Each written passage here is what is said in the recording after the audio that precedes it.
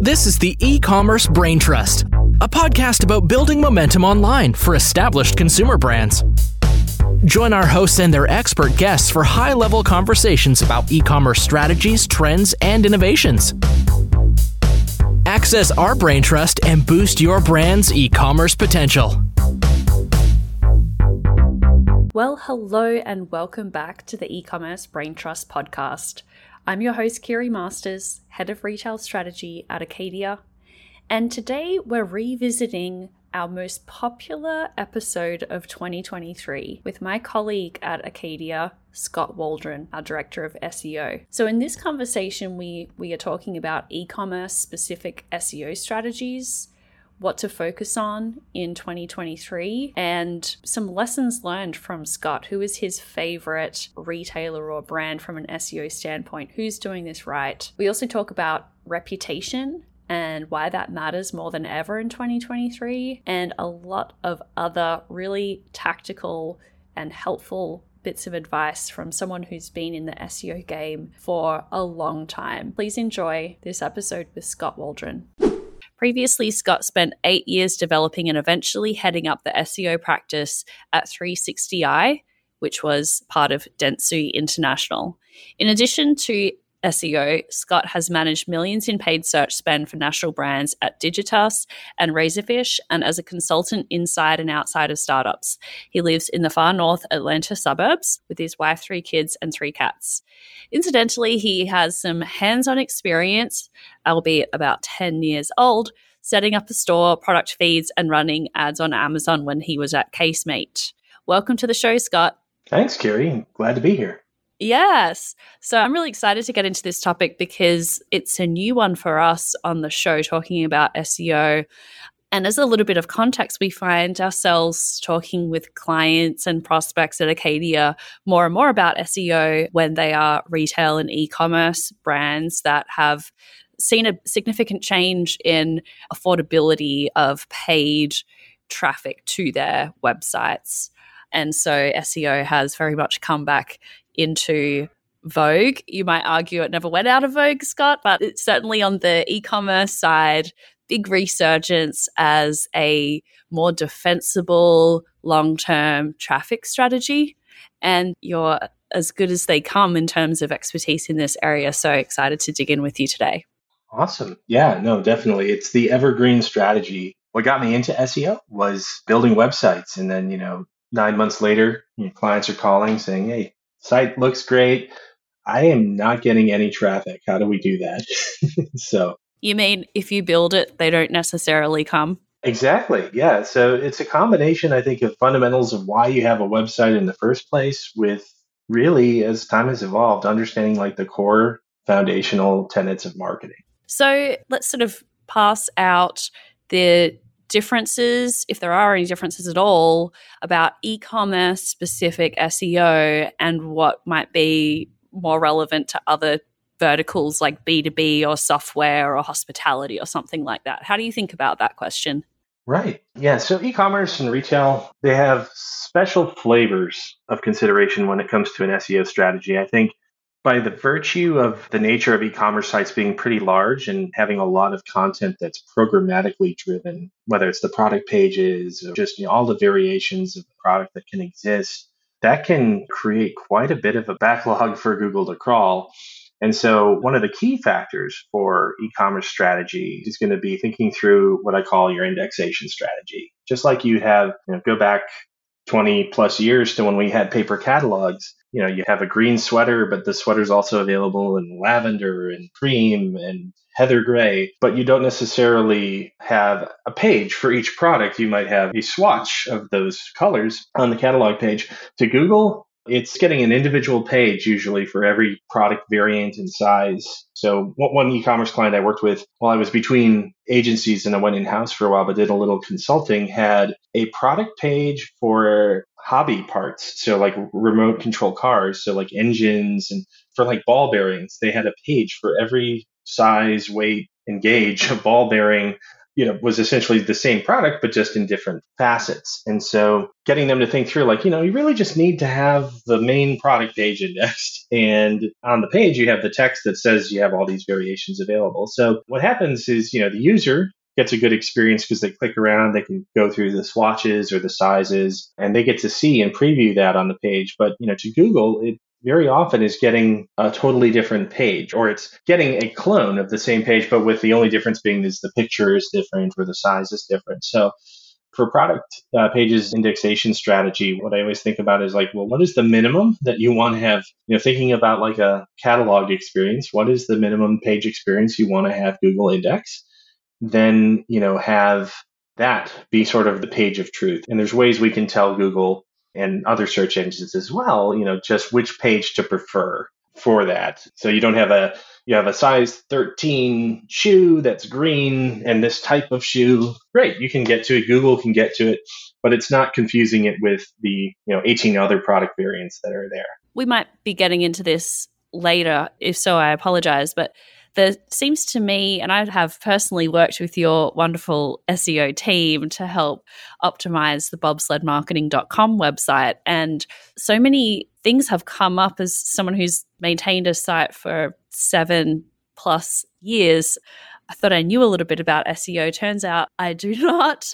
And one thing that I was quickly learning from Hayden on your team is the difference between like duplicate content and what content is going to actually enhance other content. And so my fairly long-winded question, I do have a second point with that background, but is that what you're referring to there in terms of not creating multiple product pages for different variants because it will be considered duplicate content by Google? Or is this even a shade beyond that? Right. It's very similar to that. And it's almost similar to the idea of when you have multiple pages that are basically saying the same thing, and you don't necessarily want Google to pick those up. A good example of this would be, in paid search or Facebook, social media ads, you build a page specific to the audience you're trying to target, speaking to all the value propositions that audience is looking for in your product answers. And you create that page, and it reuses a lot of the same content you might have on your homepage or on your service page or your product page or category page. And so there's something kind of rudimentary but simple. It's the canonical tag. And so this is just a bit of code on a page that says to Google, this page exists, or the content on this page also exists somewhere else, and I'd rather have you index it there than here. And so that allows you to operate and create a lot of these duplicate content pages, whether they're a product page or a paid advertisement lander, but manage that sort of debt or confusion that you're spinning to Google by having so many pages. So the canonical tag is one of the key tools in the SEO's arsenal to tell the search engine that, hey, there's really only one of these that I want you to think about, or two or three. Sometimes, there'll be like a special finish or a variant of a product that you do want to have indexed and stand out. Maybe it's a limited edition or something like that. But then you apply that same logic when telling the search engine through directives and suggestions that you're going to find a lot of this on our site, but there is really only one version that we want you to rank. Right. Got it. Any other notable differences between an e-commerce SEO strategy versus other verticals? Yeah. So duplicate content is definitely a key component that we talked about here, but as it lives on your site, what about how that content is syndicated? So worked with many different brands over the years, some pretty big ones that you'll find their products in Target and Walmart, but they also sell directly as well. And what we learned from working with them is they write one product description for t-shirts or any product they might sell. And that same product description gets syndicated and copied by every retailer that carries the product. And so that does create a little bit of competition, because when you think about, who is Google or Bing, going to hold in higher esteem as an authority in retail, is it you or Amazon or Target? It's going to be the bigger stores and the bigger presences. So one thing that we recommend to businesses that are in e-commerce that have kind of the control of the main product, or even if you're distributing the product, is have a way to add something that's unique to your site to those product descriptions. The same retailer I mentioned earlier with the ball bearings, they were pretty smart because they had the direct deals with manufacturers overseas. And so they were kind of the main import point in the US for all these hobby products.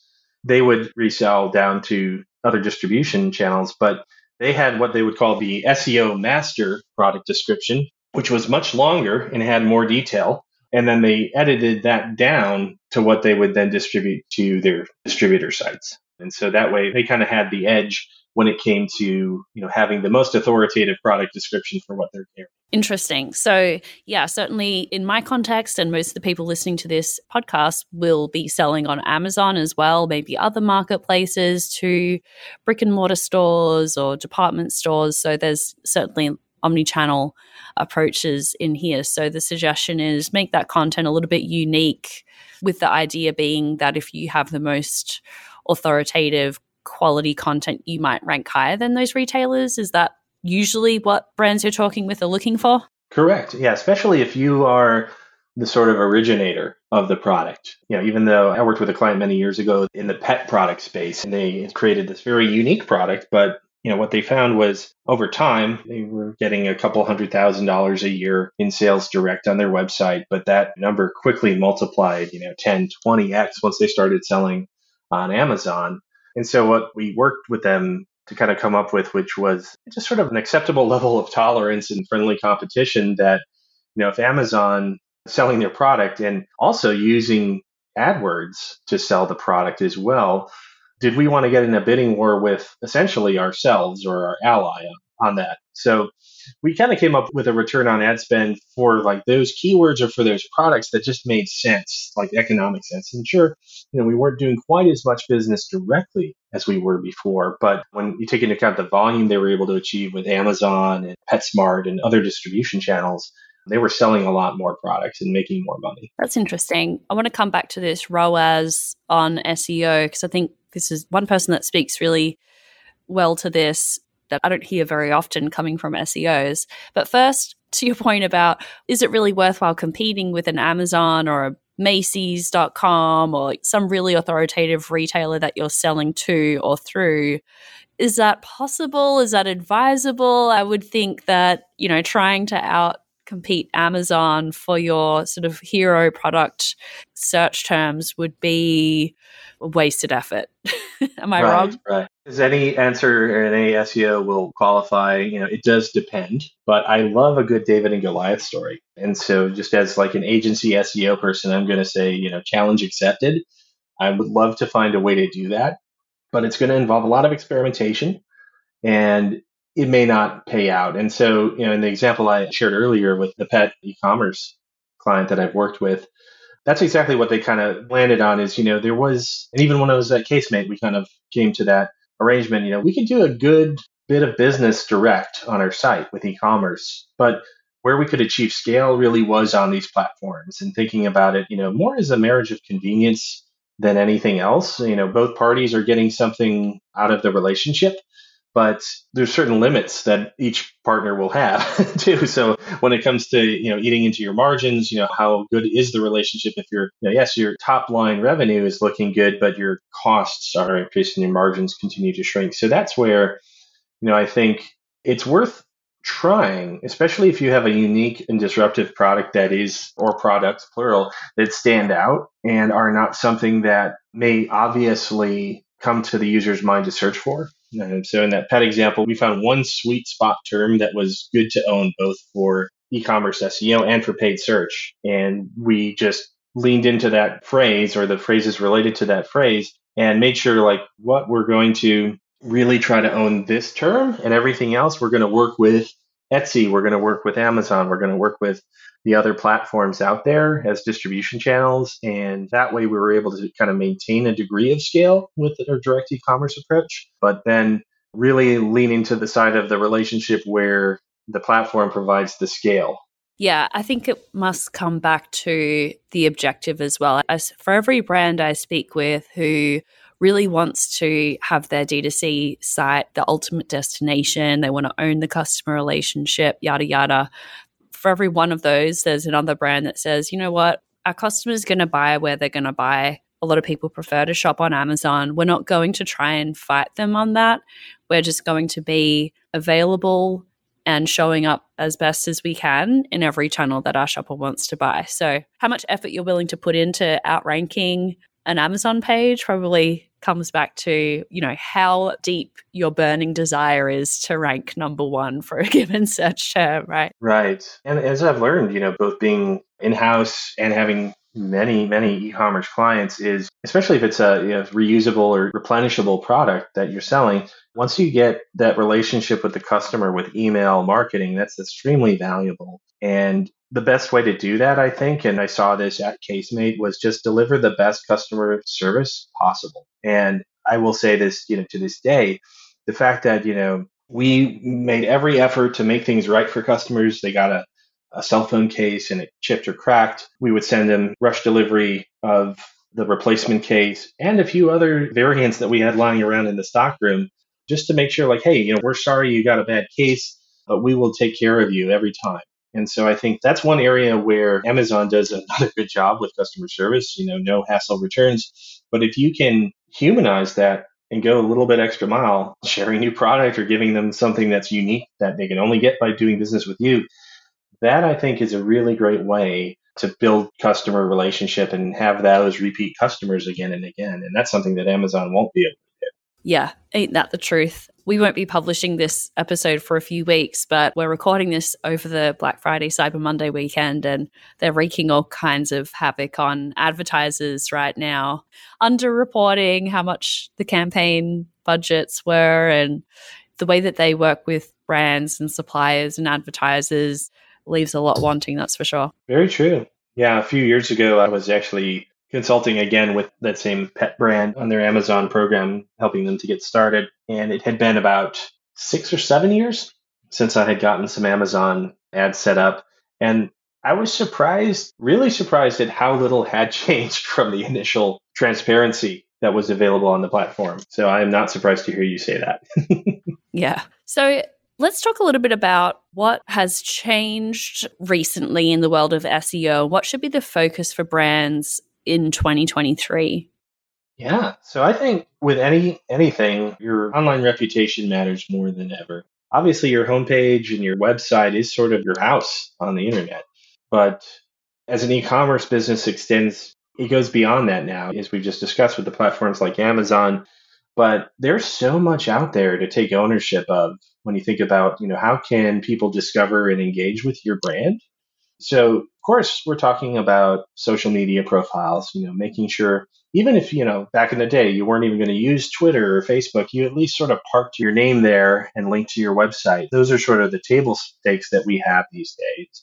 But as we look at retailers, especially for retailers, but even for just companies that sell online that have a place of business, like an office or a mailing address, claiming and maintaining your Google business profile, which is basically what shows up in the map results if you do a Google search for your business name and the map shows up. That's a key part of telling Google, not only are we a local business, but we're also a real entity and we're the same business that is selling online. So it's another asset in your arsenal. And I've worked with companies that are in e-commerce exclusively. They don't have brick and mortar locations, but having a Google business profile has only added to their visibility. And so it's a way to kind of connect the dots to Google that you are indeed, who you say you are, but also provide those customer access points as well. And obviously, if you don't have a visitable address, you can hide that information, but still claim the profile and have your phone number there.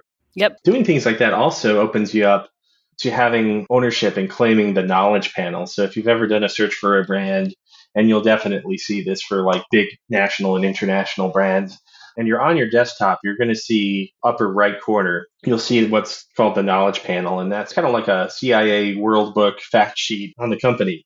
Who's the founder? How many employees does it have? What do they sell? What is their customer service number? Anything that Google knows about that entity is going to be in that knowledge panel. And when you're a brand and you've taken advantage of your ownership of your entire web presence, you can update that information. So if you change leadership or you even change focus, that's an area where you can sort of control some of the information that Google has on your business.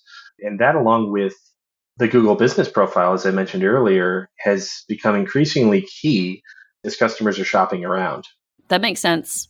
Let's move on to biggest mistakes and what you see brands doing wrong with SEO in the e-commerce space. Definitely. Number one mistake is launching any site or a redesign without consulting with a competent SEO or developer who's got SEO experience. Developers are very good at doing the job that you want done, but they don't know what they don't know. And it's very easy to let the cat out of the bag than to put the cat back in the bag. And a major national retailer that I used to work with in my previous companies came to us after they saw their rankings and, more importantly, their traffic and their sales tank. Basically went to about 50% of what they were getting. And we did some research into it, didn't think to ask certain questions, in the first hour of the conversation. But as we're poking around, we see, oh, lo and behold, you are not on Bing anymore, which is only, about a 10% share of customers, but still 10% customers is a big loss if you're not getting them. And in half of the rankings on Google had disappeared. And so what we found out by doing a technical audit and crawl of the site is that they had developed and redesigned their new experience in an Angular JavaScript framework. And so what JavaScript frameworks do, or any kind of app framework, is it's designed to give the user a seamless, fast experience. And it's very interactive. It's super fast.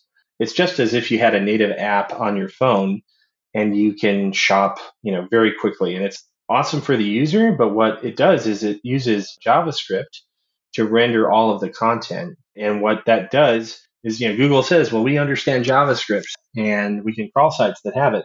And that's technically true. But I've worked on sites that have, 25, 30 million pages that have that.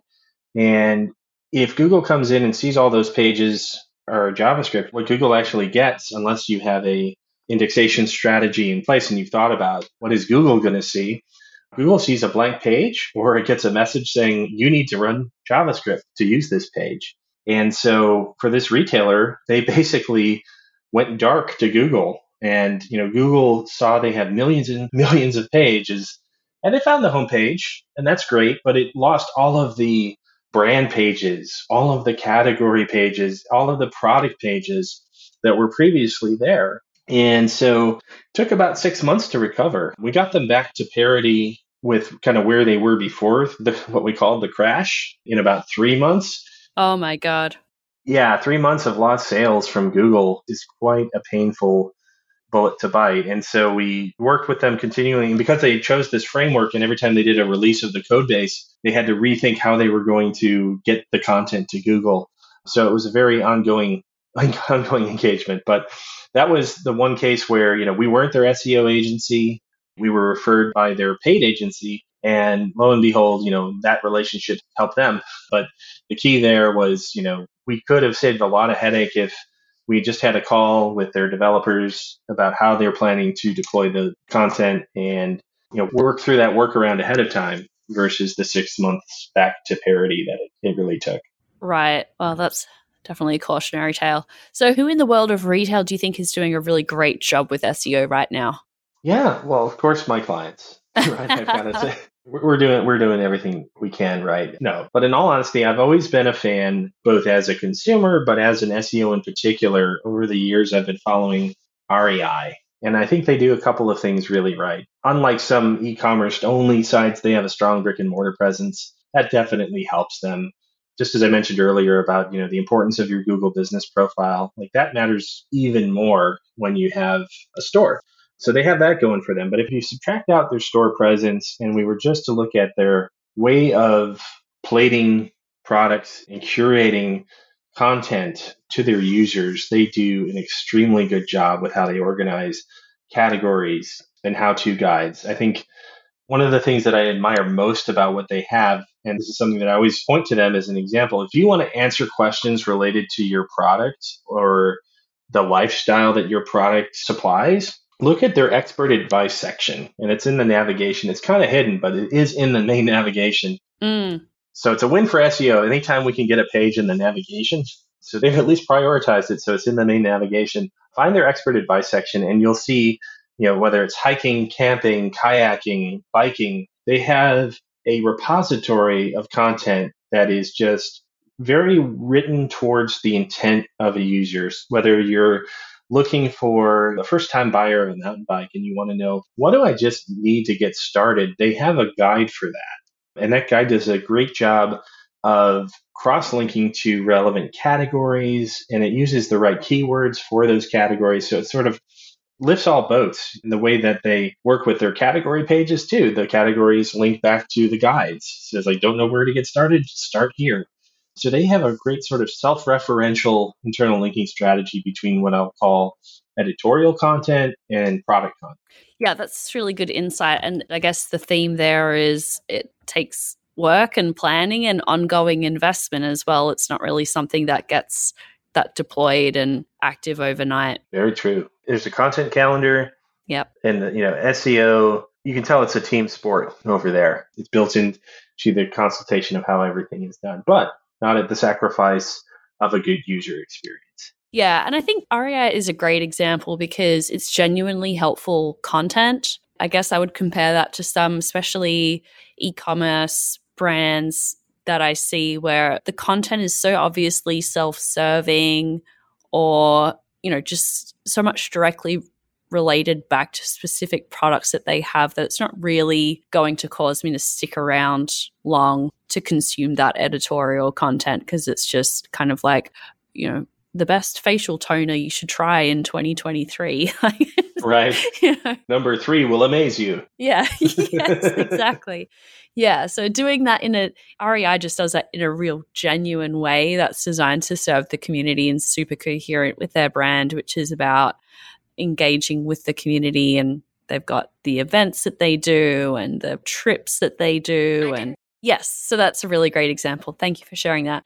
So Scott, this has been wonderful. I definitely want to hit you up again to talk about the convergence of Google, SEO, and Amazon, because I, for one, have been seeing a lot more overlap there and Google pulling in Amazon content more and more. And what does that really mean for brands selling physical items online? So we'll have to schedule a part 2 of this series so we can dig into Google and Amazon convergence and how to focus and magnify efforts there. Awesome. Well, I look forward to it. Yeah. Thanks so much for having me. Yeah. Thanks, Scott. I'll see you around. All right. See ya.